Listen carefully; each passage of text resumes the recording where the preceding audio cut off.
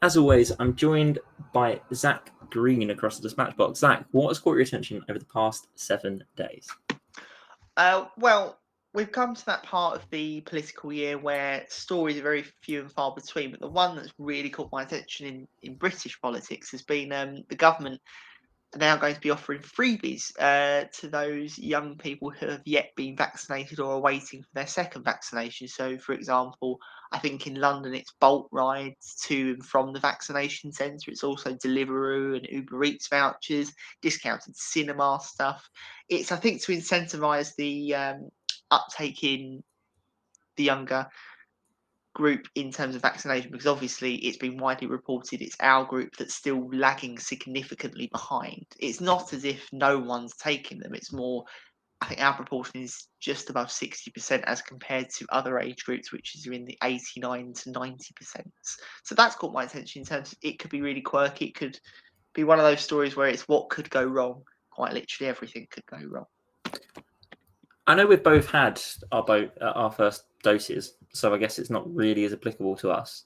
But would a Domino's voucher make you more inclined to get your second jab? No, I wouldn't say so. I think it'd be one of those nice things where it'd be nice to have it, but apart from that, it's kind of I've made my decision. Everyone else is getting it. It's safer for me. It's safer for the people around me just to get the vaccine. I trust the vaccine. I completely see the upsides of it. So yeah, it might as well take it. But I can see the government's logic in terms of some people are really skeptical with it, and it's the carrot and stick approach, isn't it? It's been like that so many times before with many other things. But yeah, it's quite questionable as to whether this is going to be the tipping point to getting the vaccination or not. And if people are of that mindset, I think they might have to think again. Yeah, I'm a little bit skeptical in terms of what kind of impact this will have. And I know it's different to Eat Out to Help Out, but it feels a little bit similar in the sense that the government is looking at spending money on things that are far from essential. Like, should the government really be giving people our age kind of Nando's vouchers so they get the vaccine? I'm not sure. And I guess there's an economic argument to say, well, if they have the vaccine, they're less likely to perhaps contract the virus, they're less likely to spread the virus, they're less likely to end up in hospital. Of course, all of those things means that there's less of an economic impact due to the coronavirus because more people are protected and then kind of the economy is stronger. And therefore, you're essentially trading a £10 off Nando's versus someone spending several weeks in the hospital, which of course is going to be more expensive than the Nando's. So there's an interesting argument there to be made, and I think this is going to be something that's really interesting. There was something I came across on a podcast last week, I think it was, or it might have been on TV actually, where somebody was talking about how, well, we could create a system where there isn't so much of this big thing about the vaccine. So like in schools, kind of pupils receive vaccines, I think in like year 8 and year 10, something like that, depending on what vaccines they are. Obviously, there's HPV is one of them for predominantly girls, I believe, although I think they've rolled it out for boys as well now, and stuff like that. And they make a big thing about it. They make it like educational, like, oh, this is why we're doing it. So maybe there could be a case. And one of the things in the news today, we're recording this podcast on the 4th of August at 6 o'clock. One of the things in the news today is that they're thinking about rolling out the vaccine, or are going to roll out the vaccine to 16 to 18-year-olds. So could you make it something that's more kind of social in the way that it's delivered? Is an interesting question. I should say hello as well. Hi, my name is Luke James, and as always, this is the Midfield Politics Podcast. This is episode 2 of series 2. As always, we start the podcast by asking each other, well, at least I ask Zach and then I just speak, basically, what has caught our attention over the past 7 days. Listeners of the show will also be aware that for season 2, we've launched an interview series. And on today's episode, immediately after I talk about what's caught my attention this week, I have an interview segment prepared with Raw 12:51 AM's former head of news and current treasurer, Enoch Makungu, about American politics. So we talk about the Biden administration, we talk about infrastructure week, we talk about kind of the GOP heading into the 2024 presidential election. We covered an awful lot of ground. It was a really, really fun chat. So stick around. If you're interested in American politics, we will be talking about that in just a moment, Enoch and I.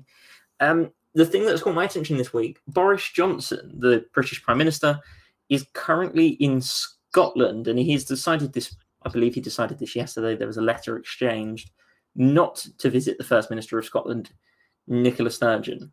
And the reason this caught my attention is because this has kind of sparked more discourse about the prospect of an Indy Ref 2, which of course is going to be kind of high on the agenda for the SNP up in Scotland and other parties across the United Kingdom as well. And this also links back to the interview that we had last week. So last week I spoke to Adam Stokes, who's currently doing his PhD in politics at the University of Reading. He's interested in successionism and kind of independence movement, nationalism, all that kind of stuff. And we had a really interesting discussion about successionism in the UK. So we spoke about Scotland, Wales, Northern Ireland, and also the Northern Independence Party. So there's a lot to get into there. So yeah, the thing that caught my attention this week is the fact that Boris Johnson going to Scotland, which gives him a fantastic opportunity to kind of meet in person, something he's not been able to do with the First Minister, and has decided not to. And the question I'll throw over to you, Zach, as we kind of wrap up this segment, is what does that say about kind of the Prime Minister's attitude towards accountability? It seems a bit blasé again, doesn't it, with Boris Johnson? That it's that age-old thing, I think, with his political career. He takes things for granted on the off chance that it doesn't really matter. And it's these little things that matter to the Conservative Party. As Theresa May once said in her opening speech as Prime Minister, she is leader of the Conservative and Unionist Party. There are a huge group of MPs, I think, that really do take that part of the party name really seriously.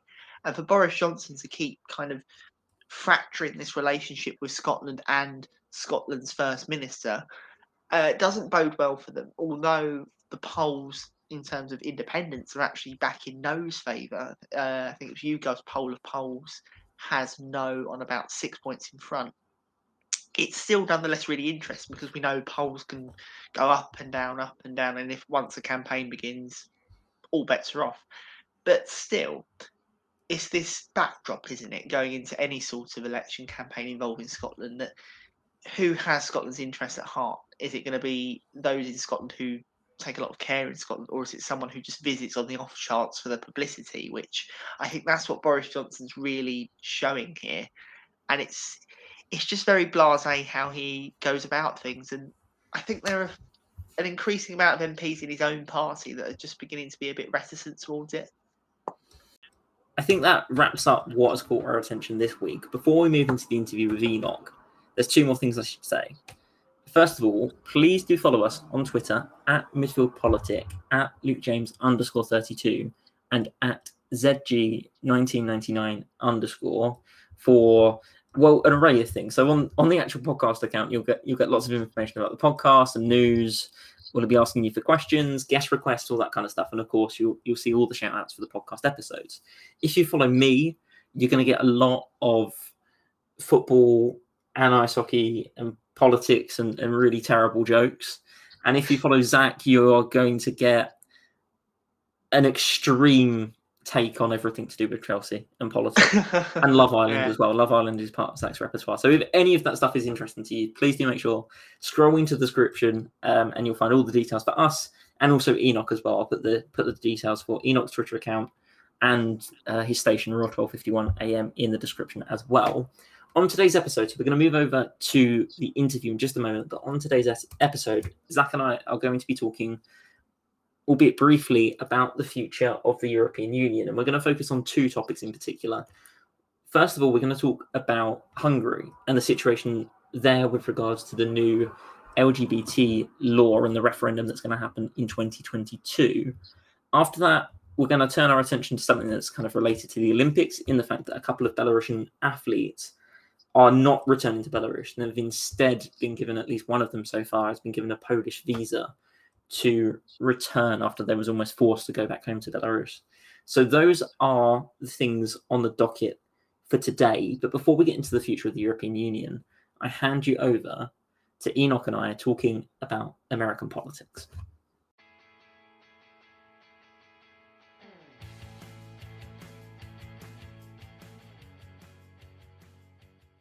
And I'm delighted to be joined by Raw's former head of news and now treasurer, Enoch Mukungu. Enoch, how are you doing? I'm good. Thank you for having me. No worries. No, I was really looking forward to this. When I was speaking to Zach and I was like, we need to interview people to kind of mix up a little bit. I was like, who am I going to interview? And I was like, right, before we branch out and start pestering people I don't know yet, I'll go through people I know. And Enoch was like very high on the list. So I'm delighted that you agreed to come on. We should explain. So Enoch, you study history and politics at the University of Warwick. Yes. Going into your final year. Yes. And the reason for our meeting today is that you are a bit of an American politics. I'm trying to think of a word. Nerd, watcher. fanatic, Nerd, watcher. fanatic. Watcher. I'll take watcher. It feels respectable. Watcher.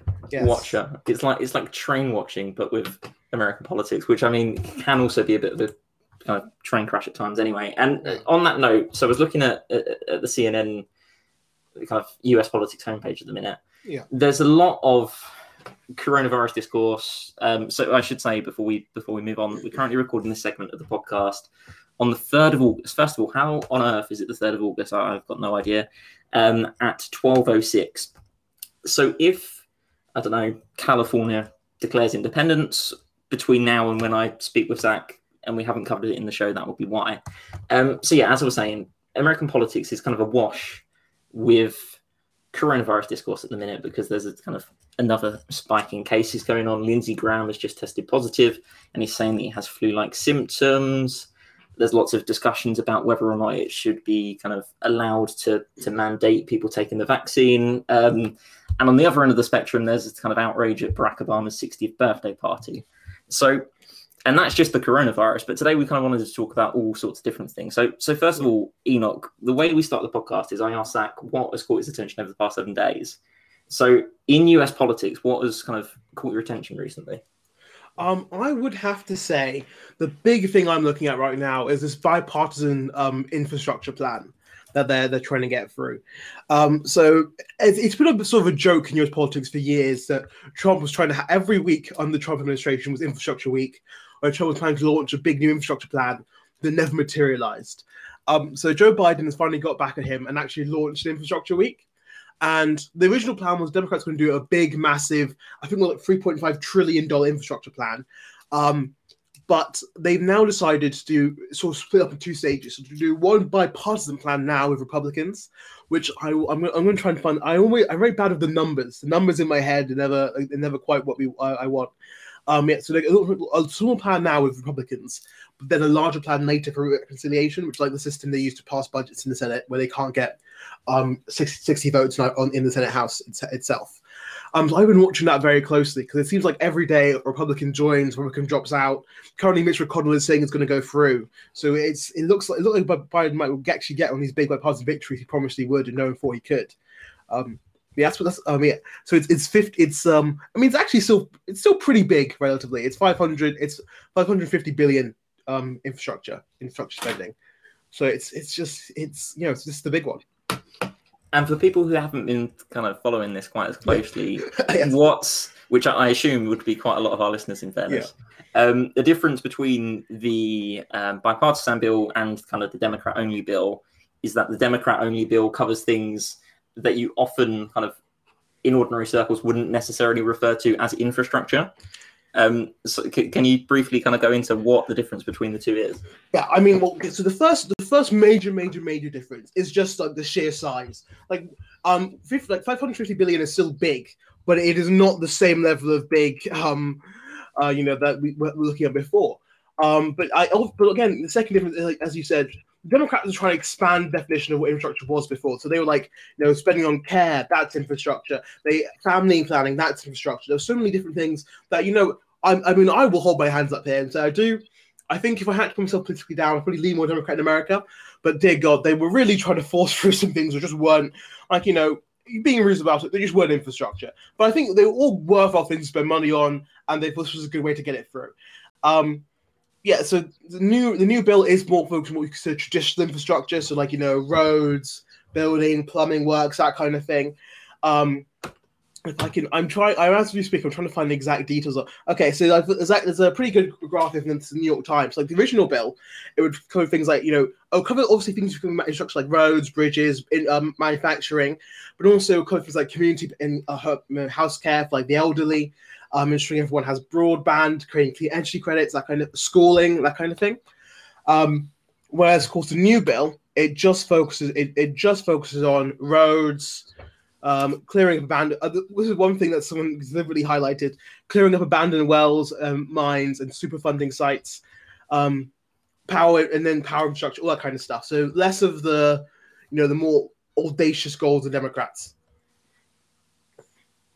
For sure, and the other thing that I wanted to ask in terms of the infrastructure bill, and this will bleed into other conversations as well about kind of Congress at the minute, is what kind of role are the conservative Democrats, the Joe Manchins of the world, playing in this conversation? How kind of bought in are the likes of Manchin in terms of the bipartisan bill compared to the kind of more radical Democrat bill? Well, I think the key thing we have here is that Joe Manchin is basically flat out saying there's no way to do the bigger bill. He will not help with the bigger bill unless they pass the bipartisan one. Which so I think there's a big issue where like Joe Manchin, I mean, he's been instrumental getting it done. Like lots of meetings. I think Lindsey Graham actually caught COVID at one of the meetings at Joe Manchin houseboat potentially, which is something that we have to be watching out for. Yeah, but the meeting was conducted in his houseboat. He brought him into the White House. He got the agreement with these people. They're the reason. Hopefully they can get to 60 votes and it will pass. But the only reason this even some of them are contemplating is because without this, Joe Manchin does not pass the bigger bill.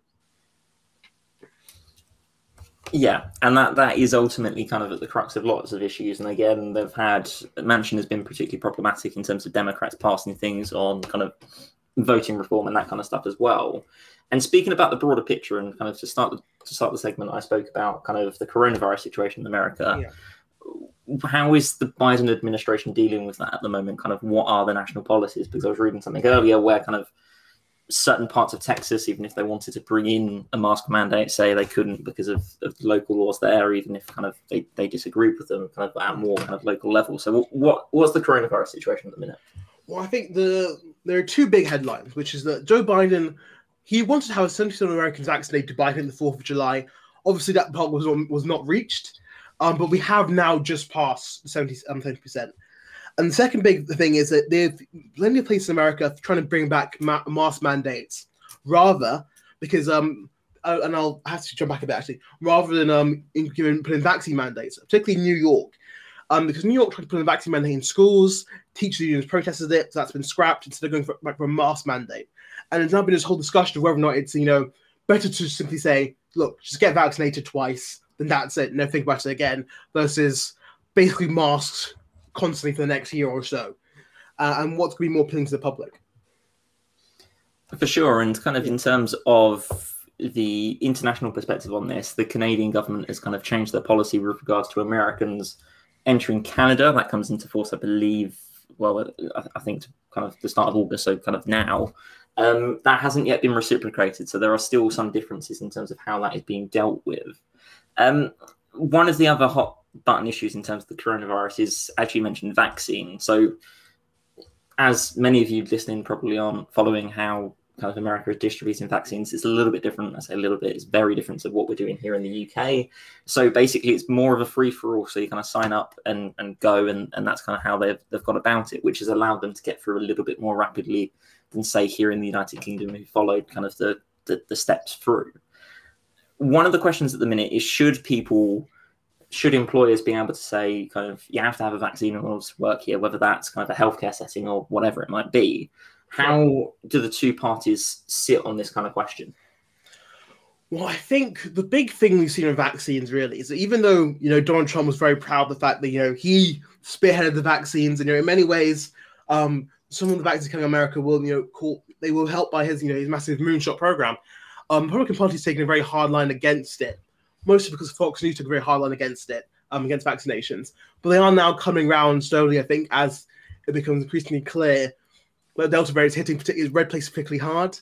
And without vaccinations, I mean, that explains the sudden dramatic shift we've seen since July the 4th, where we've seen vaccinations speed up so much.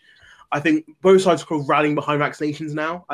It's just becoming an issue of whether or not it's mandated. It's the real key issue. No matter all the other divides, the real key issue for now is that do you mandate vaccination for things like going to concerts, going out, or do you accept that's going to be other people's personal choice and stick to sort of mask mandates? Or I mean, some people say just throw your hands up and deal with COVID as is.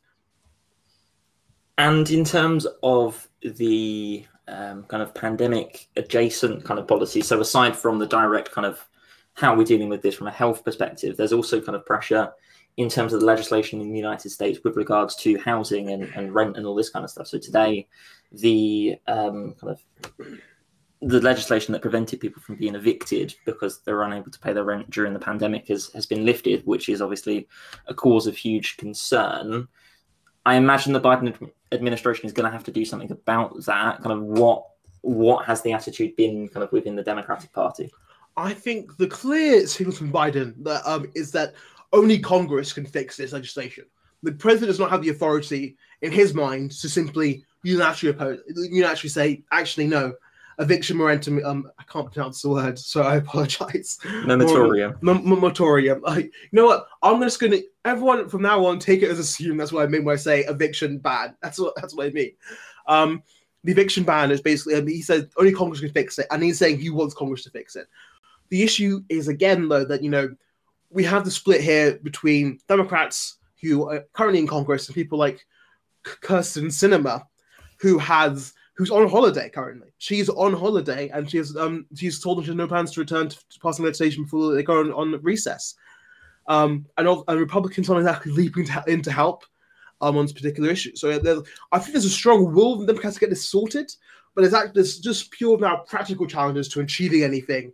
Where again, it happens when you have such a paper-thin majority that one person literally throwing their hands and saying, "You know what, guys? Actually, I already planned my holiday for weeks. I'm not going to work today." Well, what can you do? For sure. And kind of before we move over, and kind of I want to ask a couple of questions about kind of foreign affairs, and then finally about kind of the GOP as well, more specifically, in terms of Biden's style. So we spoke at the top of the segment about kind of how he wants to pass this bill with the Republicans, is looking for bipartisan is the word I'm looking for. Yeah. He's trying to work in a bipartisan spirit. How well is that working so far? I think if this is gonna be something that mostly targets people who know about American politics, but I will try and explain it. Joe Biden is in many ways the anti-Ted Cruz, in the sense that Ted Cruz is hated by everyone. Even the people who work with Ted Cruz hate Ted Cruz. Official was Lindsey Graham, who's as diehard Republican as you can find, who once said that if you shot Ted Cruz on the Senate floor and the trial was on the Senate floor and you were being prosecuted by the Senate, you could not find any votes to convict you. No one in the world likes Ted Cruz. Whereas on the other hand, people do really like Joe Biden. I think something people notice is that, in comparison to when, under Biden or under the Clinton, where you sort of had, and in fact, to be also said, under Trump and under George Bush, there was sort of this pocket industry of people publishing books or just being like, God, this person's awful. Read here the secret reasons this person's awful. You didn't even know yet. Biden's not had that similar kind of thing because he is just he's a very likable figure to people. People go, Joe Biden, I've had strong feelings. I go, yeah, he's like a nice enough guy. I think that effect, you've seen that effect work in Senate as well, where Republicans are more willing to go to and be like, you know what, we can get a deal done. It's easy to do a deal with you and not lose any respect and not lose constituents or anything. I think we can do this and survive. And that's making, I wouldn't say it's making, because obviously there's still some real serious issues going on in Congress right now. I mean, there was that sort of anti-mask mandate protest we saw a few days ago, which was just absolutely absurd. But I think overall there's more willingness to be like, you know what, if we can find ways to compromise and find ways to work together, you can find maybe like 5 or 6 Republican votes who are willing to work with Joe Biden on that kind of thing. Even up to, over 10 now with this particular infrastructure bill. For sure, and I think that's a really interesting point with regards to the change in tax in terms of kind of the White House. Of course, there's going to be a massive change in tax between Trump and Biden, but of course, it's worth pointing out.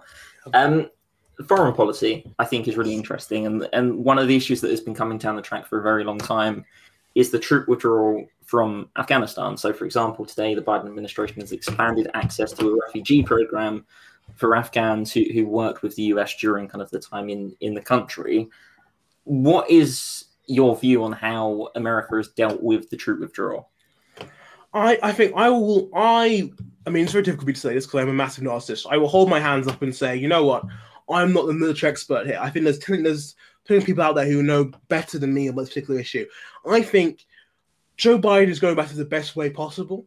It was always going to be difficult because, I mean, there's to an extent, this is just a surrender. The Taliban the US is basically fully letting the Taliban to be back in again and to lose lots of the ground they've hard won over the years. But at the same time, I think to the extent this, I'm going to get everyone who works with us out. I'm going to try to do as much as I can to try and build a framework here. That means some of the liberalism we've injected in this country can stick around afterwards. I think it's one of those situations where there's so much going on in US politics at one time. I don't think there's been enough chance for the Senate to actually react to what he's doing on Afghanistan. I think if there was a clearer docket if Chloe wasn't here and there was a clearer docket, I think you'll be seeing a much harsher backlash towards it if people actually look at the details of what's going on there. But since that can't happen, I think he's going to get out pretty scot-free, actually. Yeah, I think there are some parallels to be drawn between how the US is acting with regards to Afghanistan with Vietnam. It's almost like, we're never going to win in this situation, so let's just kind of scuttle off as quickly as possible and hope no one notices. I think the big difference here is that with Vietnam, there was very much a sense from basically everyone in politics they could just stick it out. Like Nixon didn't pull out of Vietnam purely because he was like, you know what, we've lost. He pulled out because he thought he saw a chance for tactical advantage at home of being like, you know what, pressure's off. Whereas with Joe Biden, I think Joe Biden's big advantage is for lots of Americans, the war in Afghanistan's already over. They don't think about it most of their life.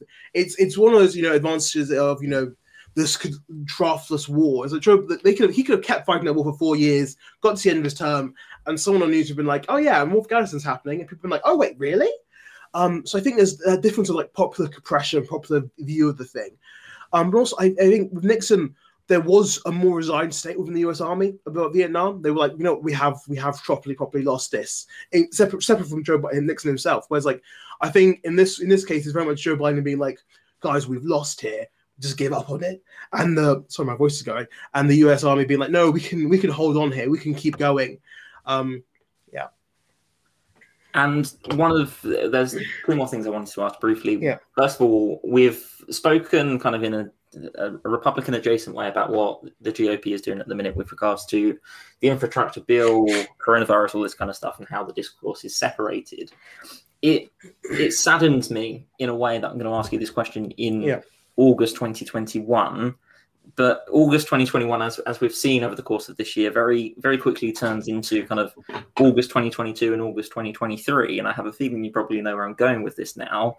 Who's going to run for the Republicans in 24? If Donald Trump is still alive and functioning, it will be him. It will be him. The only way I see him not running is if they ban him from their party. He has massive to this day. He has massive influence over the base. He has massive influence over the base. He has massive influence over the party itself, its structures. He's over the last 4 years bent the party in his image in a way we've never really seen a president in modern times. He's the closest thing they have to like a proper British-style party leader who's consistent and stays the same.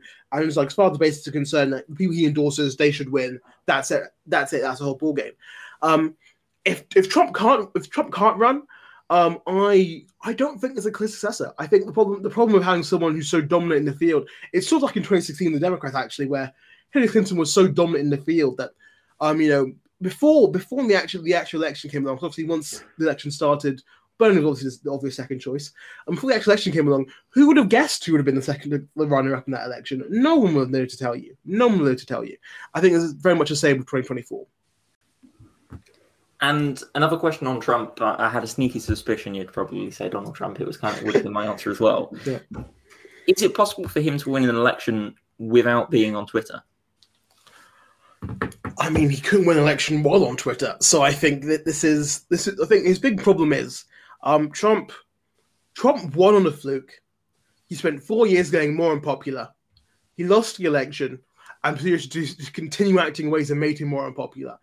I think Republicans can nominate him in 2024, and maybe he can rehabilitate his image to a degree. But I think at the same time, I don't see how he rebuilds enough popularity to become a credible challenger. Like I mean, I'm not going to be the idiot who sits here right now and says Trump versus Biden 2024 is going to be a Walter Mondale style blowout where Joe Biden wins all but one state, and that state's going to be Florida. But I am going to be the guy who sits here and be like, I don't see Trump has in two elections in a row, lost the popular vote, and now one election lost the electoral college vote. No one in history's come back from that. No one in history's come back from that. I mean, if the man does it, give him an award, get his brain sleep for science. He's clearly a political mastermind. I just don't see how it happens. And you think it will be Biden in 24? I think the only way it's not Biden is if Biden is genuinely too infirm. Like America, I think the phrase gentroc, I keep pronouncing words wrong. This is how you can tell I've not talked to anyone in a long time. I can visualize the word in my head. I'm going to say gentrocracy, rule of the old people. America, it's got a lot of old people. Joe Biden, for an old person, he's not that.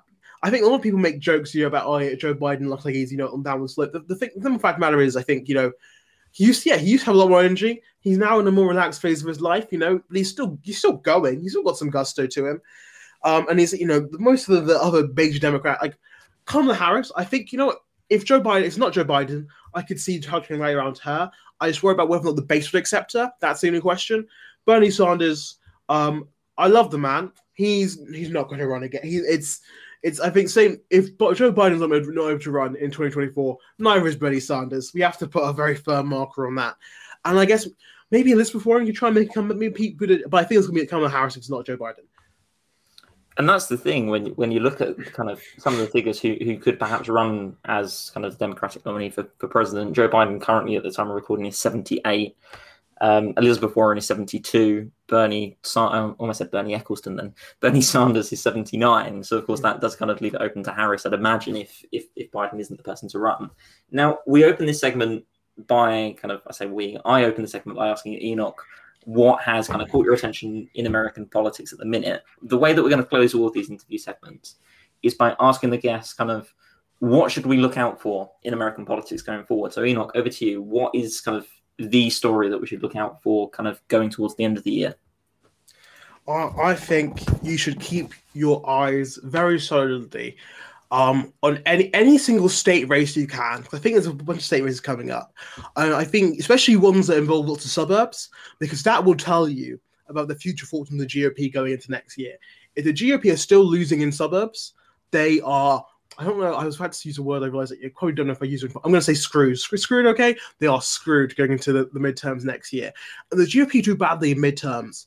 That's something very, very interesting about how Joe Biden is doing as president. And I think it could say some very positive things for Joe Biden about 2024, but we will see. Enoch, you to the listeners, so I have, or actually had a show on Enoch's radio station, Roswell 51 AM, called the Football and Hockey Show. And the penultimate week I was recording, or rather it was live, I was in the studio and I was speaking to the film editor of the newspaper I used to run. And I just threw a question over to him, like, any final thoughts?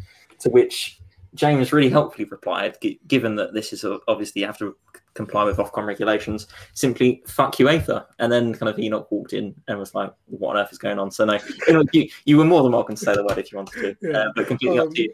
That does kind of though draw this segment to a close. The only other thing we should say to Enoch, where can the people find you on social media? Because I've got to say, of all of the kind of student journalisty type people at Warwick, you are probably the most entertaining follow. So where can people find you?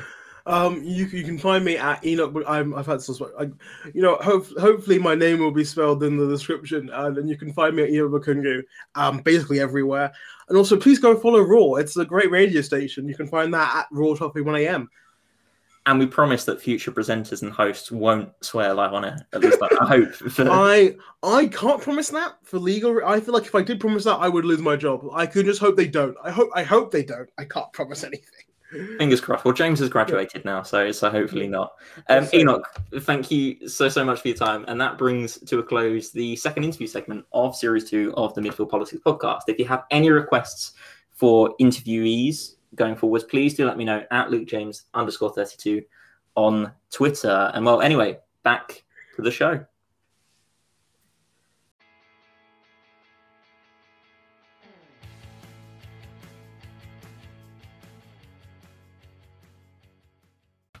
And that was our conversation with Enoch Makungu, who, of course, you can find on Twitter, you can find on Instagram, you can find Enoch absolutely everywhere. And as I mentioned before the interview, Enoch is a keen poster about Love Island as well. So if you're enjoying this series, and I have no idea why you would be enjoying Love Island at any time, but especially this time, then you can find lots of information about that on Enoch's Twitter feed. But back to kind of more serious matters in hand. In the rest of the podcast, Zach and I are going to be talking about the future of the European Union and a couple of challenges that are being posed to the EU from both within and from outside. So if you're interested in sports, you might have been aware last weekend was the Hungarian Grand Prix, so the F1 race that takes place in Hungary. And Formula One world champions Lewis Hamilton and Sebastian Vettel spoke out against the planned LGBT law referendum by the Hungarian government before the race. So to give you some context, Hungary's government wants a national referendum to showcase public support for a new law that the European Union says discriminates against LGBTQ plus people. The government says, however, that the law aims to protect children, but many have criticised it as an attack on kind of LGBTQ plus communities. And this is where the likes of Lewis Hamilton and Sebastian Vettel come in. So writing on social media before the Grand Prix this weekend, this is what Lewis Hamilton had to say. Ahead of the Grand Prix this weekend, I wish to share my support for those affected by the government's anti-LGBTQ plus law. It is unacceptable, cowardly, and misguiding for those in power to suggest such a law. Everyone deserves to have the freedom to be themselves, no matter who they love or how they identify. I urge the people of Hungary to vote in the upcoming referendum to protect the rights of the LGBTQ plus community. They need our support more than ever. Now, Sebastian Vettel was also spoken out about this, and this is kind of how I wanted to approach the conversation. So this is what the German had to say. I find it embarrassing for the country, said Vettel. I can't understand why the government is suggesting to see why everybody should be free to do what they like. He went on to say that it was basically an embarrassing situation for the European Union to be in. And now, of course, this is a matter of controversy that has been going on for a long time. You'll remember during the European Championships, there was that big situation between kind of the mayor of Munich, who wanted to light up the Allianz Arena in kind of the colours of the pride flag for a game between France and Hungary. I believe it was between France and Hungary. And that was denied by UEFA because UEFA basically said, look, we don't get involved in kind of party politics, was the argument. So all of this is going on. And the issue at hand in terms of what this has to do with the European Union is that this bill poses a direct threat to what the European Union is meant to represent. The European Union is meant to be an organization of like-minded countries who work together to kind of trade freely and promote certain values. And this legislation seems to be, and in my opinion, clearly is, an affront to those values. So, Zach, what does the European Union do about this? It's a really difficult position, and it echoes kind of the troubles the European Union have always found themselves in. That there is this uneasy coalition of countries that inevitably do diverge in their views on many things, and this is, I think, one of those situations where I think silence is compliance with the untoward view. I think the European Union do have to make a stand on this, that this is unacceptable. It's clearly a disturbing move in Hungary. It's not the first move by Viktor Orban that's caused controversy in Hungary. It certainly won't be the last either. But it's all about framing as well. I don't think the European Union may find it useful just to say, oh, this is really bad, Hungary should reconsider. I think if they could do that and they think that they have a chance of changing Hungary's mind as such, I think they'd already have done it. But I think they do have to come down a lot harder on Hungary. But at the same time, it is keeping everyone in the European Union happy. We know through Brexit, this is kind of everyone has to agree on one position. And this is where all different viewpoints, all different cultures, countercultures all come together. And it's really difficult to have a really united view. And I think if the European Union was to be a fractured one where they was to say, essentially, we condemn this, but I think their whole message gets lost in translation. It's really difficult for the European Union. it is really difficult. But at the same time, I think they do have to be a bit harder on their messaging. Otherwise, this is going to continue happening, and it's really disturbing. And the reaction across Europe has been kind of along those lines. Mark Rutte, the Dutch Prime Minister, has spoken out against this legislation, kind of pointedly during the European Championships. That's when that came up. So the national spokesperson for Hungary has been speaking to the BBC recently, and he basically said that it's not a threat. So Hungary, the government in Hungary is not particularly concerned about what the EU does with regards to this anti-LGBTQ plus law referendum. And just to fill you in case you're not aware of kind of what the law is meant to do, so Hungary's new law is basically intended to limit the teaching of homosexuality and transgender issues to under 18. Now, critics say that this is kind of evidently homophobic and transphobic in the sense that it basically seeks to kind of suggest that these people don't exist, which could create so many issues to people from that community who basically are looking for like-minded people to share experiences with. People in Hungary, people supporting this legislation, argue in return, saying that like this is, and to use the president's own words, this is what Viktor Orban had to say. He called it a child protection law, and says that it keeps sexual propaganda out of schools, TV shows, and adverts. Critics of that position said that the law conflates homosexuality and paedophilia, and the EU has strongly condemned it as discriminatory and not legal action against Hungary. Now, I don't have an awful lot to say because I think it's really easy to have an opinion on this. This is abhorrent and horrible and disgusting, and the EU has to do something about it.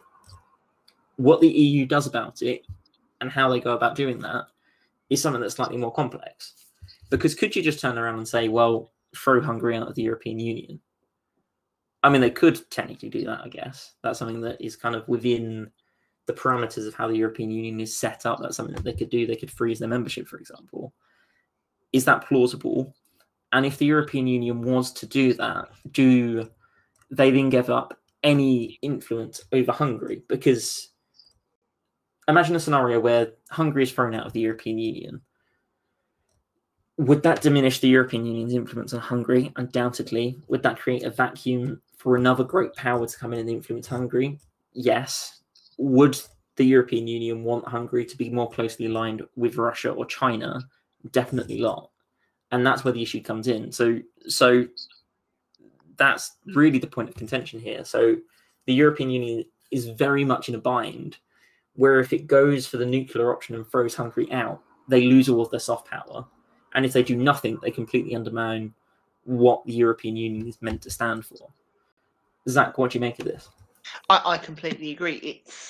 It's not just about showing what power you have through legal means or through economic means. There's also that soft power that if Hungary or essentially were to be thrown out and kind of lured by the other countries, you are looking at an even more dangerous situation. Let's not forget Hungary are not the only country that's passed the awful laws like this or want to pass laws like this. I think we've seen quite a hard stance in Russia, for example. It is a very difficult position for you to take. Like I said at the top of the segment about it's that fractured coalition, isn't it? There will be a school of thought, I think, within these nations of the European Union that, yes, I think you have to come down really hard on them. Then you have the other schools of thought that will go, well, we will lose our soft power. It will probably make things worse. And then you'll have, that's the thing, it's those competing interests, it's those competing values, it's those competing approaches that really do make supranational bodies such as the European Union, they put them in such a bind where it's just difficult to see a way forward. Of course, we're jumping the gun in terms of the result of the referendum, but it's such a tough one to call in terms of what happens afterwards. Because even if the government to lose this referendum, I think there will still be a way in which this law will still go through at some point. I don't think it will be the end of it if the government was to lose this referendum. I think the other thing to remember about referendums is that, and this, I'm not in any way praising the government of Viktor Orban, let me be perfectly clear, that's not my intention here. But governments only call referendums if they think they're going to win. And of course, being from the UK, we have a slightly warped perspective on that because we held a referendum and the government lost. But there isn't any chance that Viktor Orban would propose a referendum of this nature if he thought there was a chance that he could lose. So I'm not even sure that talking about this in terms of kind of exercising Article 50 would be kind of jumping the gun, because if Orban thinks that he can win, and Orban is someone who has come to dominate Hungarian politics, then there's a hard chance that he might be right. And I think that there's lots of interesting perspectives on this. So Emmanuel Macron, the French president, has said that he's not in favour of kind of excluding Hungary from the EU. So this is what he said. It is an existential question for the Europeans. It's a big debate, but I'm not in favour of using Article 50. And this was kind of contradicted immediately by Mark Rutte, the Dutch Prime Minister, as I mentioned earlier, who said, and this was in a conference alongside, I believe, or at least kind of adjacent to Emmanuel Macron, he said that Hungary has no business being in the European Union anymore, adding that the long-term aim is to bring Hungary to its knees on this issue. There isn't a question about who holds more sway in the European Union, the Dutch or the French. Of course, the French are one of the dominant kind of parties in the organisation. And there are countries who also aren't particularly liberal when it comes to this matter. So there will be those who are not in accordance with the Hungarian position, but are at least somewhat sympathetic with them. And that's what becomes difficult, because you had such a big expansion of the European Union. It now poses the question of how do they deal with this? And if Emmanuel Macron isn't willing to kind of go to one extreme and say, look, if you pass this legislation, you've got to go, then the question is this existential for the European Union? Because Emmanuel Macron suggested it is existential. So if this law passes, does that mean the European Union has no future? If the law passes and Hungary remains in the EU, does that mean that there is no future for the European Union? Like I said, it's just so fractured. It then becomes what does the European Union stand for? And that's when it becomes binary and really complicated in terms of you're either for it or against it, and whatever you do will kind of show what your position is. I don't think it'll be the end of the European Union as such. It will begin that kind of what was prophesied 5 years ago in terms of there will be a moment, maybe it's this moment, which starts to wobble the bricks in the wall. It might not spark an exodus as such, but it will start to think, what are we in the European Union for if they can't stand up to this, and this? Because it's always been claimed, for example, in the referendum, that Britain would be, for example, much weaker in terms of the soft powers and etc. Those kind of things will come back to the fore. And we do have Eurosceptic countries in the European Union. I think that's just a matter of European politics now. It's not as if the European Union is this utopian society. I think there's many countries out there that are very much on the precipice of it could be this thing that tips them over the edge, goes, well, actually, what is the point of it? I'm not saying that's going to mean everyone's going to leave, but you can see where I'm going with it. It's just becoming a bit shaky. But yeah, it's so uncertain to see what will happen, but it is disturbing. It's a worrying moment, I think, in Europe. And it's important to remember that there are poses kind of beyond the borders of the European Union with regards to what exactly the European Union stands for. So you'll remember a couple of months ago, so this took place during the IIHF World Championships, the Ice Hockey World Championships, where they were meant to be held in Belarus and Latvia, but at the last minute, well, a couple of months before the games were due to begin, sponsors basically said, look, we're not going to Belarus because of the political situation there. So they just held the games in Latvia. And during the tournament, that was when the plane was hijacked and the journalist who was meant to be flying from one country to a European Union country was landed in Belarus and kind of arrested by the state police. Now, this issue has come up yet again. So a sprinter from Belarus who refused her team's order to fly home early from the Olympics has been granted a humanitarian visa by Poland. So Krystyna Tymanowska, who is 24 years old, is currently at the Polish embassy in Tokyo after spending the night secured in a hotel under the protection from Japanese police. And the reason why I mentioned this in the conversation about the European Union is this is an example where the EU is standing up for kind of the worldview, in the sense that kind of we're a liberal organization, we're standing up for these values about kind of political freedoms, human rights, etc., etc. So is there a contradiction here if you have Hungary within the EU that is contemplating these laws that are clearly in breach of the liberal standards set by the EU, and these are standards that the EU has sought to implement around the world? Like, the EU is trying to use its soft power to bring about kind of liberal reforms elsewhere. So is there a contradiction here? And what does it say about the state of the Union?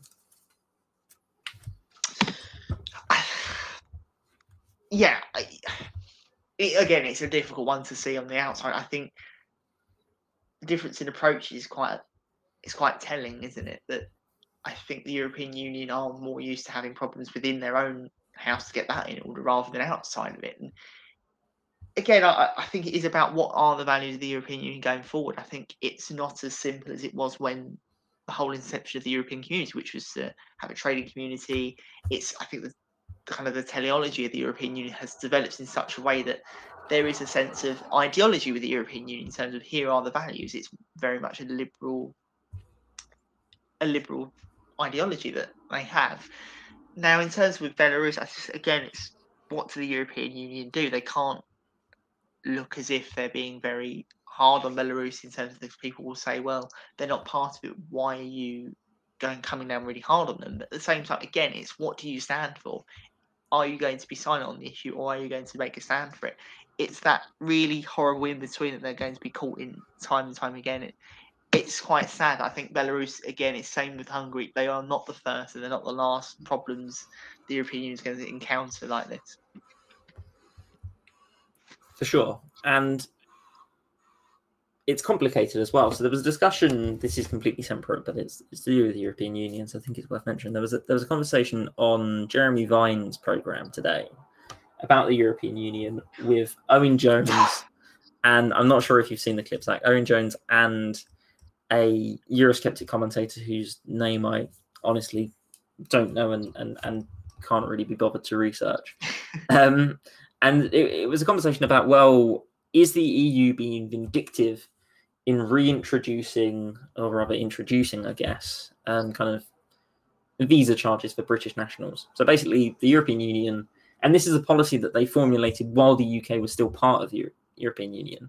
Basically, if you want to travel to Europe as a third-party country, you have to pay to get into the countries. That's basically how it works. And this isn't groundbreaking. For example, if you want to travel to Turkey and go on holiday in Turkey, you have to pay for a tourist visa, and you can literally pay cash once you arrive in Turkey, for example, or at least you could when I last went. That was quite some time ago, though, to be fair. And the reason I raise this is just because there is so much discourse and so much contestation and so much debate about the European Union. I think it has reached an existential level where no one is quite sure what it's meant to be. And I say this as someone who is broadly a supporter of the European Union. I'm not of the view that the European Union is perfect. I would have wanted the UK to remain, for example. But the European Union obviously isn't perfect. So what's happening in Hungary at the minute is bad in terms of how the European Union is dealing with that and how there isn't a unified message. The coronavirus vaccine rollout initially was really bad in terms of how they kind of sought to interfere with the process in the UK with regards to the vaccine in Northern Ireland and all that kind of stuff. That was really terrible and a political own goal.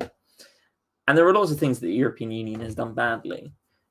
But I honestly believe there is still a future for the EU, but only if they find a way of closing their ranks and going about things in a unified way.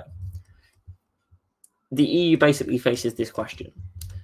Are we going to be an organisation that is ideological in the sense that you have to have these values to be a member? And then if they were to do that, then you have a solid foundation from which to say, look, third country, you need to live up to our values because that's the rules by which we play the game. Or the Europeans can turn around and say, look, we're just a free trading bloc. And then kind of Brexiteers dreams come true, in the sense that kind of the political element of the European Union falls by the wayside. I think that's kind of a conversation that is coming down the track if more things like the situation in Hungary continues to happen. I guess going back to Belarus, what should the European Union do? Because this is a country that's kind of right in its sphere of influence, of course, is heavily influenced by Russia. What kind of threat does that situation pose in terms of kind of being a major source of instability kind of on the continent? It's a huge threat to stability, just because it reminds you in a way of how the European Union were kind of absent in the whole Ukraine crisis. That it is a question, what do? They're not a member of the European Union, so they can't threaten them with kicking them out or sealing off trade ties, for example. I think it's going to have to be a lot more nuanced, and as a result, it's going to have to be a long-term. There has to be a long-term strategy behind whatever they do. It can't just be, well, if you keep doing this, we'll just kick you out of things. It can't be as reductionist as that. I think it's going to have to simply be seeing if they can persuade. It's such a difficult position because of Russia being directly in Belarus's sphere of influence as well. And we've already seen the Belarusian elections, for example, causing a lot of controversy. Again, the European Union were very haphazard with that. It will have to be a lot of diplomacy involved. I don't think there's any way out of it apart from diplomacy. I think it will be about whatever Russia do, can the European Union raise it? Can they? It's like a poker game, isn't it? So what does Russia bring to the table? Can the European Union go higher, or will they stick? And it would just be difficult to see how that plays out, just simply because Russia are that closely aligned with Belarus. And I think that probably, I think in a way, kind of nicely puts a bow on this conversation. So the European Union, in terms of its foreign policy, so we've spoken a little bit about internal policy with regards to the situation in Hungary, but foreign policy is a lot more complex, because the EU, and there's a really good quote from a US kind of foreign secretary in the post-war period that basically says that kind of Britain has lost an empire and is yet to find its role. And I think that kind of applies to the situation in Europe now, where is it going to be this power projector on the international stage? Is it going to play a key role in kind of the global fight against climate change, for example? Or is it going to be a little bit more kind of sit back and let the world get on with it? And I think the European Union's relationship with Russia and China and the United States is definitely something to keep an eye on going forwards. Zach, any final thoughts on the EU before we look to wrap up the show? I think there's a final comment about, I think they seem to have weathered the vaccine storm. That was a huge moment of brinkmanship over the past few months, but we've not really heard anything since. It seems that they may have weathered that storm, but the bigger storm is obviously yet to come. For sure. And another kind of story that we've not mentioned today, but is also relevant, is the wildfires in Greece. And this is relevant because of the COP26 summit coming up this year. And I think it's going to be, as I just mentioned, I think it's going to be really interesting how the European Union continues to look to deal with climate change. Are they going to start to be even more aggressive? Because it's important to remember the EU climate legislation is actually quite progressive in how far it goes. And I think kind of it compares quite well with California. So California was like the first place in the world to introduce carbon cap and trade. That was brought into the EU. And it'll be interesting to see how aggressive EU leaders will be with this, because now they have a genuine, and of course there's been many examples of this. There was the flooding in Germany just a couple of weeks ago, but now there have been a couple of really significant climate-related emergencies happen within the European Union borders. So it's important to see how they respond to that on the international stage. Zach, the question that I finished the podcast, finished the interview segment with Enoch with, was simply by asking him, is there anything he's looking out for in the kind of days, weeks, months, years ahead? So I thought I'd put the same question to you. Is there anything kind of, it doesn't have to be political, it can be something you're looking forward to, but is there something kind of podcast listeners should keep an eye out for going forwards? I think we said this before we went on air about how we're in that really quiet period of politics where things are happening, but they're not as substantial as they usually are just because Parliament's in recess.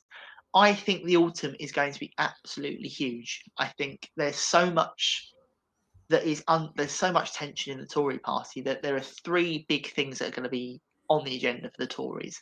planning reform. It sounds really dry and boring, but that could be a nuclear bomb for the Tories in terms of voting intention in the Blue Wall, in terms of housing.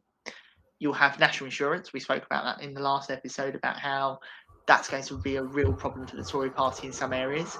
And in general, about as we come out of COVID into the real world, into kind of the new normal, how do Tory MPs cope with it? Are we going to see a return to conservatism, which a lot of people have kind of accused the Tory party of abandoning, or are we going to see a really newly invented Tory party just because of the composition of voters?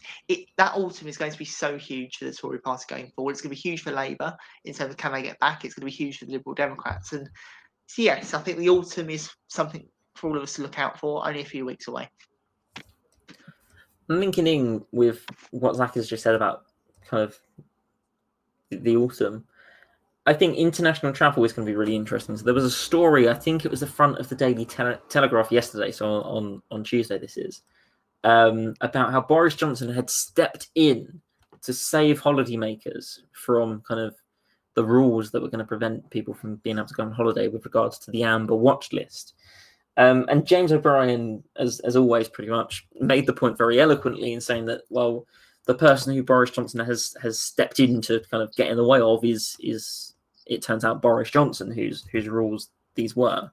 And I think it's going to be really interesting to see how the government deals with international travel going forwards, because there's been a lot of talk in cabinet about how we need to open up, how we need to kind of take a more kind of progressive approach, how we need to take a more expansive approach to this, and kind of open up to support various different sectors and industries. And I think that'll be interesting to see. Really, really interesting to see what is the government's approach through the rest of the summer, because obviously it's peak season for holidays, but also going into the autumn and the winter, because it's big money involved. Like airlines are expensive, for example. So I think that will be really interesting. And I also just really want to go on holiday, preferably to Canada. So if we could kind of work something out, Mr. Johnson, that would be really, really nice. Maybe as an incentive to get my second vaccine, the government could give me some air miles or something. That would be nice. But on that note, I think that probably draws this episode 51, I believe, Series 2, Episode 2 of the Midfield Politics Podcast to a close. As always, my name has and continues to be Luke James. I've been joined across the dispatch box, first by Zach Green and second by Enoch Makungu. You can find all of their details into the description of this episode below. But for now, and as always, stay safe and keep voting.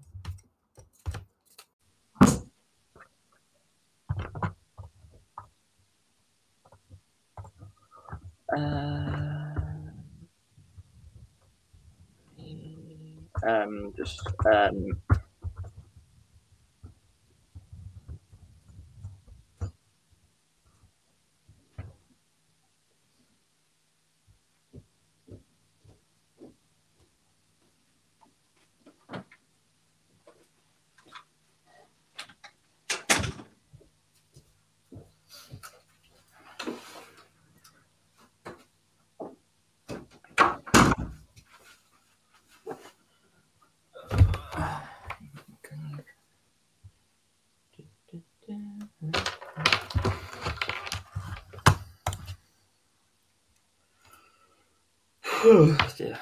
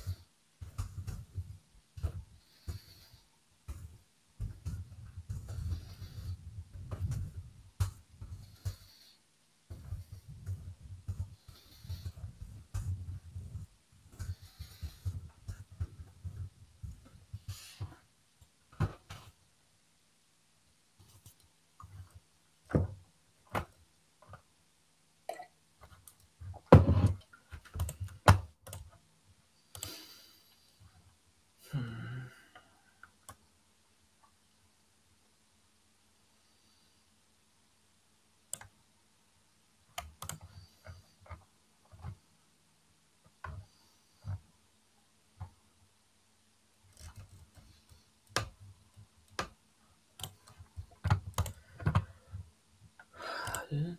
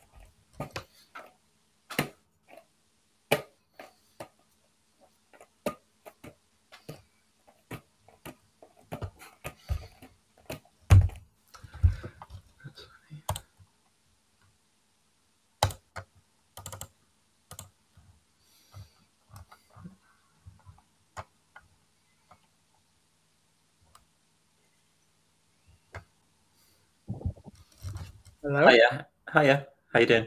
Good, how are you? I'm good. How are you? Long time no see. Oh, it's been a while. Sorry, I was late. I No worries. think my mum borrowed my microphone for work meetings, and I had to wait until she went to lunch. I could steal it back. Fair enough. Dear. Dear. No, it's yeah. How's your summer been? So summer's been good. I spent most of it working on this thing for the BBC City of Culture thing for Coventry. Okay. But now that's over, and I have nothing to do. I've been trying to find some work down here in London, but I'm about to say it's harder than you expect, but I imagine it's probably about exactly what you expect. So just trying to find things to do with my time now. I'm just sitting around my room, watching Love Island, which I've watched far too much of in the past week or so. Yeah, it's tricky, isn't it? You're second year, aren't you? I'm a second year, yeah. Well, Yeah. third year now. Yeah. No, well, yeah, it's crazy, isn't it? No, no, it's similar. So I'm from Essex when something good happens, and East London when something bad happens. Exactly, yeah. And there are no part-time jobs for next year, so that's cool for me. So I've got a grand total of £612 left over from my master's student finance.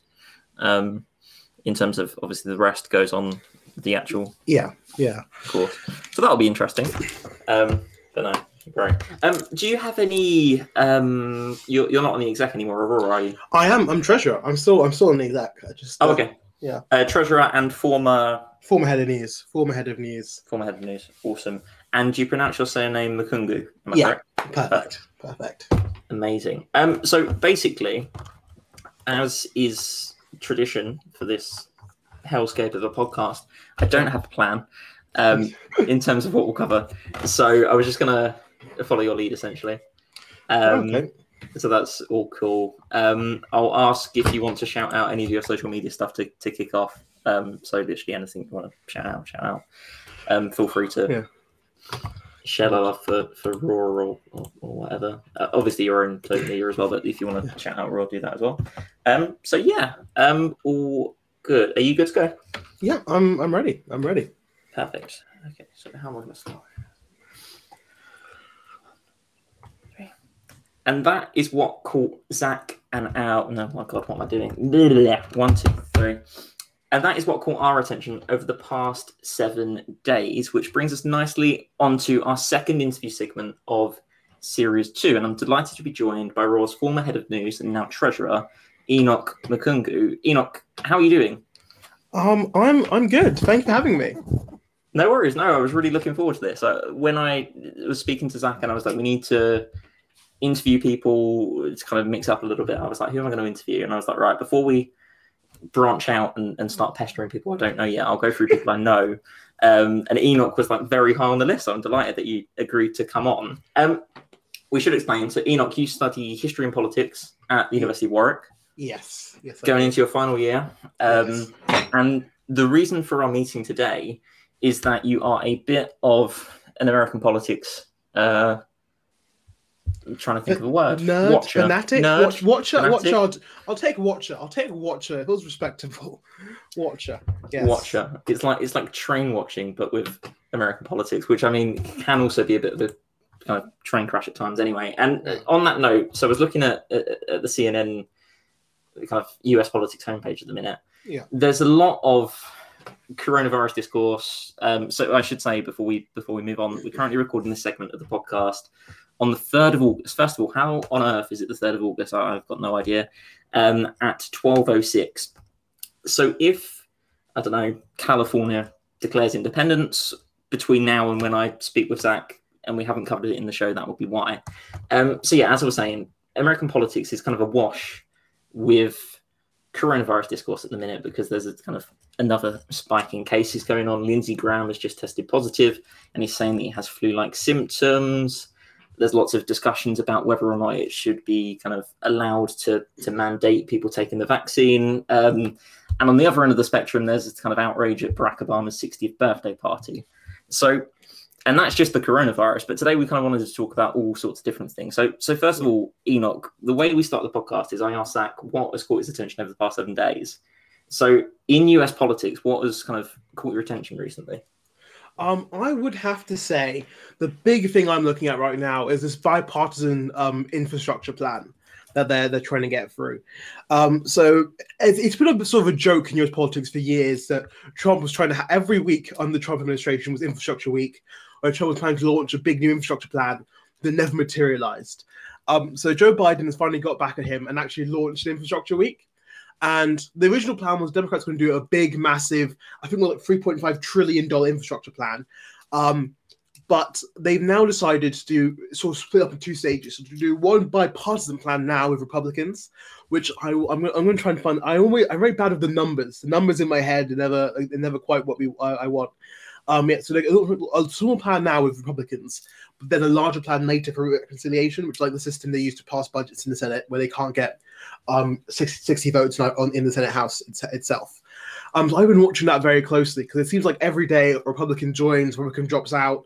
Currently, Mitch McConnell is saying it's going to go through. So it looks like Biden might actually get on these big bipartisan victories he promised he would, and knowing before he could. Yeah, that's yeah. So it's 50. It's I mean, it's actually still pretty big relatively. It's 550 billion infrastructure spending.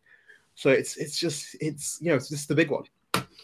And for people who haven't been kind of following this quite as closely, Yes. which I assume would be quite a lot of our listeners in fairness, the difference between the bipartisan bill and kind of the Democrat-only bill is that the Democrat-only bill covers things that you often kind of in ordinary circles wouldn't necessarily refer to as infrastructure. So can you briefly kind of go into what the difference between the two is? Yeah, I mean, well, so the first major difference is just like the sheer size. Like 550 billion is still big, but it is not the same level of big that we were looking at before.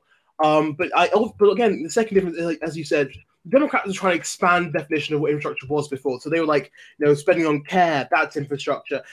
Family planning, that's infrastructure. There's so many different things that, I mean, I will hold my hands up here and say I think if I had to put myself politically down, I'd probably lean more Democrat in America. But dear God, they were really trying to force through some things that just weren't, like, being rude about it, they just weren't infrastructure. But I think they were all worthwhile things to spend money on, and this was a good way to get it through. Yeah, so the new bill is more focused on what we consider traditional infrastructure, so like roads, building, plumbing works, that kind of thing. As we speak, I'm trying to find the exact details. Okay, so there's a pretty good graphic in the New York Times. Like the original bill, it would cover things like cover obviously things from infrastructure like roads, bridges, manufacturing, but also cover things like community and house care for like the elderly. Ensuring everyone has broadband, creating clean energy credits, that kind of schooling, that kind of thing. Whereas, of course, the new bill it just focuses on roads, clearing up abandoned. This is one thing that someone deliberately highlighted: clearing up abandoned wells, mines, and superfunding sites, power infrastructure, all that kind of stuff. So less of the the more audacious goals of Democrats. For sure. And Yeah. the other thing that I wanted to ask in terms of the infrastructure bill, and this will bleed into other conversations as well about kind of Congress at the minute, is what kind of role are the Conservative Democrats, the Joe Manchins of the world, playing in this conversation? How kind of bought in are the likes of Manchin in terms of the bipartisan bill compared to the kind of more radical Democrat bill? Well, I think the key thing we have here is that Joe Manchin is basically flat out saying there's no way to do the bigger bill. He will not help with the bigger bill unless they pass the bipartisan one. Which so I think there's a big issue where like Joe Manchin, I mean, he's been into getting it done. Like lots of meetings. I think Lindsey Graham actually caught COVID at one of the meetings at Joe Manchin houseboat potentially, which is something that we have to be watching out for. Yeah, but the meeting was conducted in his houseboat. He brought him into the White House. He got the agreement with these people. They're the reason. They are the reason. Hopefully, they can get to 60 votes and it will pass. But the only reason this even some of them are contemplating is because without this, Joe Manchin does not pass the bigger bill. Yeah, and that is ultimately kind of at the crux of lots of issues. And again, Manchin has been particularly problematic in terms of Democrats passing things on kind of voting reform and that kind of stuff as well. And speaking about the broader picture, and kind of to start the segment, I spoke about kind of the coronavirus situation in America. Yeah. How is the Biden administration dealing with that at the moment? Kind of what are the national policies? Because I was reading something earlier where kind of certain parts of Texas, even if they wanted to bring in a mask mandate, say they couldn't because of the local laws there, even if kind of they disagreed with them kind of at a more kind of local level. So what's the coronavirus situation at the minute? Well, I think there are two big headlines, which is that Joe Biden, he wanted to have 70% of Americans vaccinated by the 4th of July. Obviously, that part was not reached, but we have now just passed 70%. And the second big thing is that there's plenty of places in America trying to bring back mask mandates, rather because and I'll have to jump back a bit actually, rather than putting vaccine mandates, particularly New York, because New York tried to put a vaccine mandate in schools, teachers unions protested it, so that's been scrapped instead of going for a mask mandate. And there's now been this whole discussion of whether or not it's better to simply say, look, just get vaccinated twice, then that's it, no think about it again, versus basically masks constantly for the next year or so, and what's going to be more appealing to the public. For sure, and kind of in terms of the international perspective on this, the Canadian government has kind of changed their policy with regards to Americans entering Canada. That comes into force, I believe, I think to kind of the start of August, so kind of now. That hasn't yet been reciprocated, so there are still some differences in terms of how that is being dealt with. One of the other hot button issues in terms of the coronavirus is, as you mentioned, vaccine. So as many of you listening probably aren't following how kind of America is distributing vaccines, it's a little bit different. I say a little bit, it's very different to what we're doing here in the UK. So basically it's more of a free-for-all. So you kind of sign up and go, and that's kind of how they've gone about it, which has allowed them to get through a little bit more rapidly than, say, here in the United Kingdom, who followed kind of the steps through. One of the questions at the minute is, should employers be able to say kind of, you have to have a vaccine in order to work here, whether that's kind of a healthcare setting or whatever it might be? How do the two parties sit on this kind of question? Well, I think the big thing we've seen in vaccines really is that even though, Donald Trump was very proud of the fact that, he spearheaded the vaccines, and, in many ways, some of the vaccines coming to America will, they will help by his massive moonshot program. The Republican Party is taking a very hard line against it, mostly because Fox News took a very hard line against it, against vaccinations. But they are now coming around slowly, I think, as it becomes increasingly clear that Delta variant is hitting red places particularly hard. And without vaccinations, I mean, that explains the sudden dramatic shift we've seen since July the 4th. We've seen vaccinations speed up so much. I think both sides are kind of rallying behind vaccinations now. It's just becoming an issue of whether or not it's mandated. It's the real key issue, no matter all the other divides, the real key issue for now is that, do you mandate vaccinations for things like going to concerts, going out, or do you accept that's going to be other people's personal choice and stick to sort of mask mandates? Or, I mean, some people say just, throw your hands up and deal with COVID as is. And in terms of the kind of pandemic adjacent kind of policy, so aside from the direct kind of how we're dealing with this from a health perspective, there's also kind of pressure in terms of the legislation in the United States with regards to housing and rent and all this kind of stuff. So today, the kind of the legislation that prevented people from being evicted because they were unable to pay their rent during the pandemic has been lifted, which is obviously a cause of huge concern. I imagine the Biden administration is going to have to do something about that. Kind of what has the attitude been kind of within the Democratic Party? I think the clear signal from Biden that, is that only Congress can fix this legislation. The president does not have the authority in his mind to simply unilaterally say, actually, no, eviction moratorium. I can't pronounce the word, so I apologize. Moratorium. Moratorium. You know what? I'm just going to, everyone from now on, take it as assumed. That's what I mean when I say eviction ban. That's what I mean. The eviction ban is basically, he said only Congress can fix it, and he's saying he wants Congress to fix it. The issue is, again, though, that, we have the split here between Democrats who are currently in Congress and people like Kyrsten Sinema, who's on holiday currently. She's on holiday, and she's told them she has no plans to return to passing legislation before they go on recess. And Republicans aren't exactly leaping in to help on this particular issue. So I think there's a strong will for Democrats to get this sorted, but there's just pure now practical challenges to achieving anything. Where again, it happens when you have such a paper-thin majority that one person literally throwing their hands up and saying, "You know what, guys? Actually, I already planned my holiday for weeks. I'm not going into work today." Well, what can you do? For sure. And kind of before we move over, and kind of I want to ask a couple of questions about kind of foreign affairs, and then finally about kind of the GOP as well, more specifically. In terms of Biden's style, so we spoke at the top of the segment about kind of how he wants to pass this bill with the Republicans, is looking for bipartisan is the word I'm looking for. Yeah.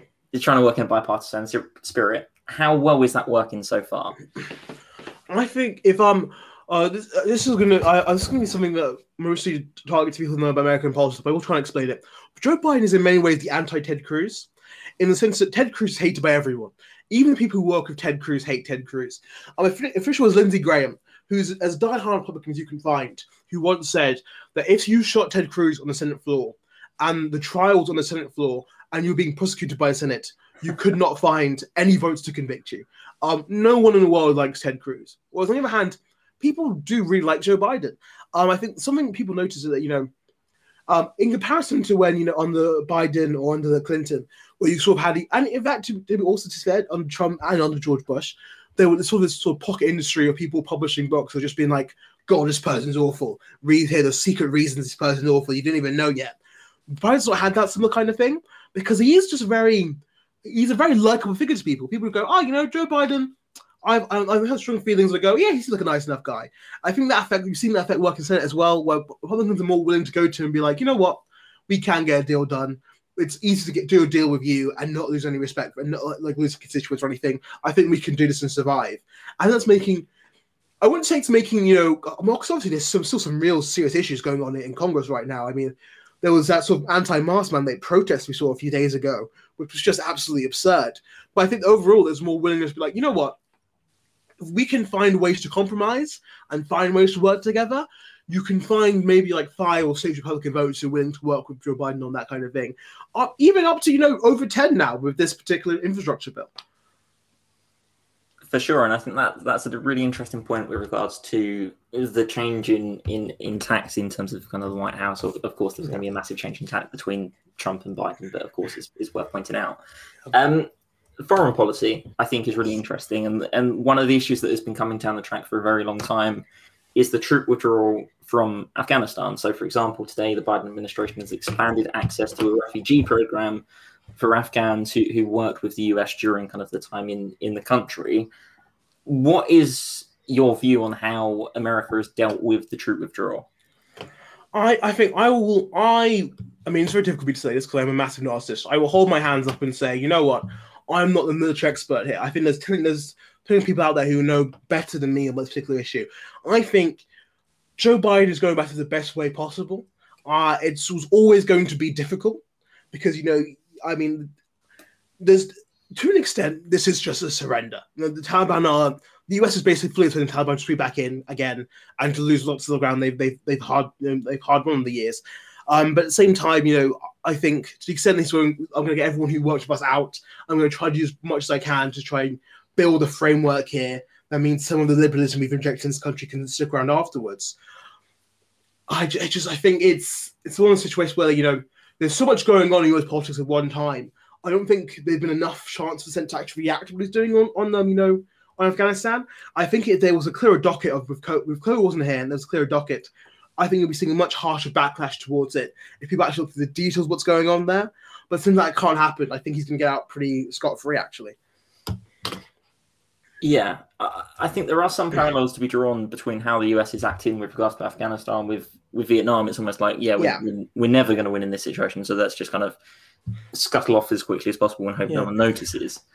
I think the big difference here is that with Vietnam, there was very much a sense from basically everyone in politics they could just stick it out. Like Nixon didn't pull out of Vietnam purely because he was like, you know what, we've lost. He pulled out because he thought he saw a chance for tactical advantage at home of being like, you know what, pressure's off. Whereas with Joe Biden, I think Joe Biden's big advantage is for lots of Americans, one of Afghanistan's already over. They don't think about it most of their life. It's one of those, you know, advantages of, you know, this draftless war. Is that he could have kept fighting that war for 4 years, got to the end of his term, and someone on the news would have been like, oh yeah, more Afghanistan's happening, and people have been like, oh wait, really? So I think there's a difference of like popular compression, popular view of the thing. But also I think with Nixon, there was a more resigned state within the US Army about Vietnam. They were like, you know, we have properly lost this.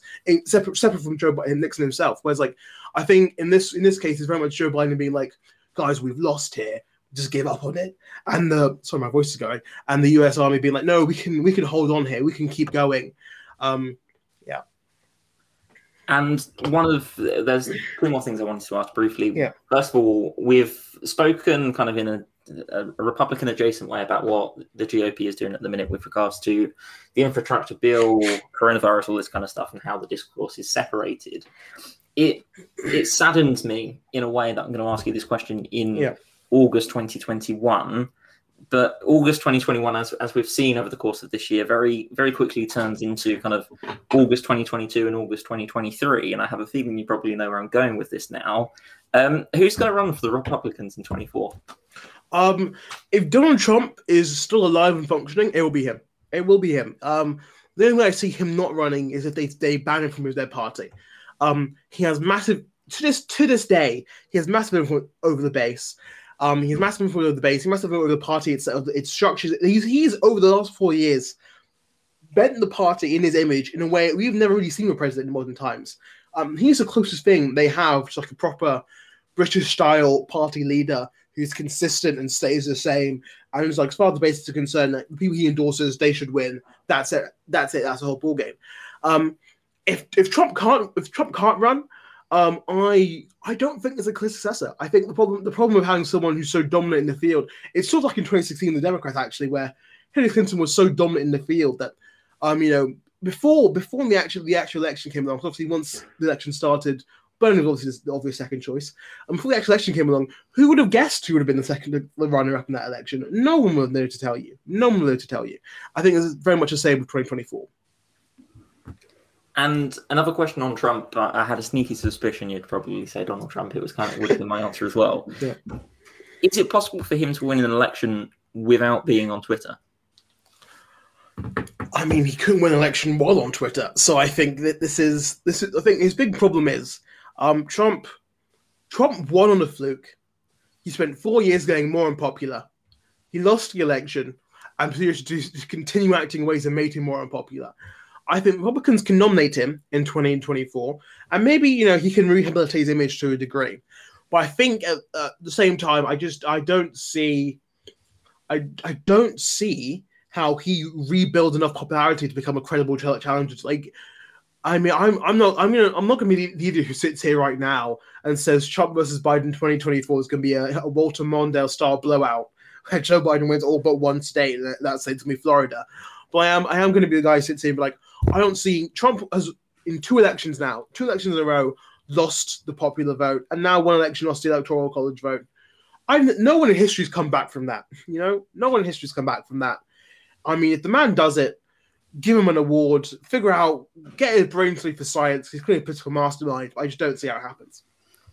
And you think it will be Biden in 24? I think the only way it's not Biden is if Biden is genuinely too infirm. Like America, I think the phrase gentroc, I keep pronouncing words wrong. This is how you can tell I've not talked to anyone in a long time. I can visualize the word in my head. I'm going to say gentrocracy, rule of the old people. America, it's got a lot of old people. Joe Biden, for an old person, he's not that. I think a lot of people make jokes, about Joe Biden looks like he's on downward slope. The fact of the matter is, I think he used to have a lot more energy. He's now in a more relaxed phase of his life, but he's still going. He's still got some gusto to him.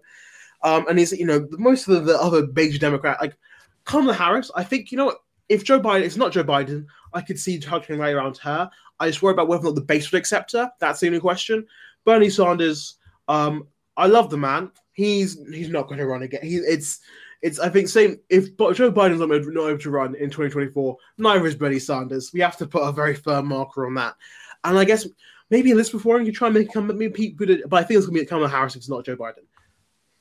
And that's the thing when you look at kind of some of the figures who could perhaps run as kind of the Democratic nominee for president. Joe Biden currently at the time of recording is 78. Elizabeth Warren is 72. I almost said Bernie Ecclestone then. Bernie Sanders is 79. So of course that does kind of leave it open to Harris. I'd imagine if Biden isn't the person to run. Now we open this segment by I open the segment by asking Enoch what has kind of caught your attention in American politics at the minute. The way that we're going to close all of these interview segments is by asking the guests kind of what should we look out for in American politics going forward. So Enoch, over to you. What is kind of the story that we should look out for kind of going towards the end of the year? I think you should keep your eyes very solidly on any single state race you can. I think there's a bunch of state races coming up. And I think especially ones that involve lots of suburbs, because that will tell you about the future fortune of the GOP going into next year. If the GOP are still losing in suburbs, they are, I don't know, I was about to use a word, I realized that you probably don't know if I use it. I'm going to say screwed. Screwed, okay? They are screwed going into the midterms next year. And the GOP do badly in midterms. That's something very, very interesting about how Joe Biden is doing as president. And I think it could say some very positive things for Joe Biden about 2024, but we will see. Enoch, you to the listeners, so I have, or actually had a show on Enoch's radio station, Roswell 51 AM, called the Football and Hockey Show. And the penultimate week I was recording, or rather it was live, I was in the studio and I was speaking to the film editor of the newspaper I used to run. And I just threw a question over to him, like, any final thoughts? To which James really helpfully replied, given that this is obviously you have to comply with Ofcom regulations, simply fuck UEFA. And then kind of Enoch walked in and was like, what on earth is going on? So no, Enoch, you were more than welcome to say the word if you wanted to, but completely up to you. That does kind of though draw this segment to a close. The only other thing we should say to Enoch, where can the people find you on social media? Because I've got to say, of all of the kind of student journalisty type people at Warwick, you are probably the most entertaining follow. So where can people find you? You can find me at Enoch. I've had some, hopefully my name will be spelled in the description, and you can find me at Enoch Bakungu, basically everywhere. And also, please go follow Raw. It's a great radio station. You can find that at Raw 1 AM. And we promise that future presenters and hosts won't swear live on it. At least I hope. I can't promise that for legal. I feel like if I did promise that, I would lose my job. I could just hope they don't. I hope they don't. I can't promise anything. Fingers crossed. Well, James has graduated now, so hopefully not. Enoch, thank you so much for your time. And that brings to a close the second interview segment of Series 2 of the Midfield Politics podcast. If you have any requests for interviewees going forwards, please do let me know at LukeJames_32 on Twitter. And well, anyway, back to the show. Enoch, that was awesome. Thank you so much. Thank you. This was good. I've missed talking about pot. This is great. Thank you for having me on. This is really good. No worries. Good. Tell me when it's out, and I'll share it. Everything. I'll tag you. So what we normally do, I'll do I promote it through the week, so I'll tag you all the time. Yeah, fantastic. By the end. I'll give it all the retweets. I love telling people I'm doing something. They don't like listening to it, but I love telling them about it. Thanks for having me on. This was great.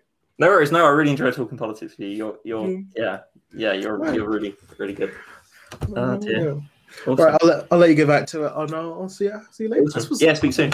See you. Cheers. Bye. Bye.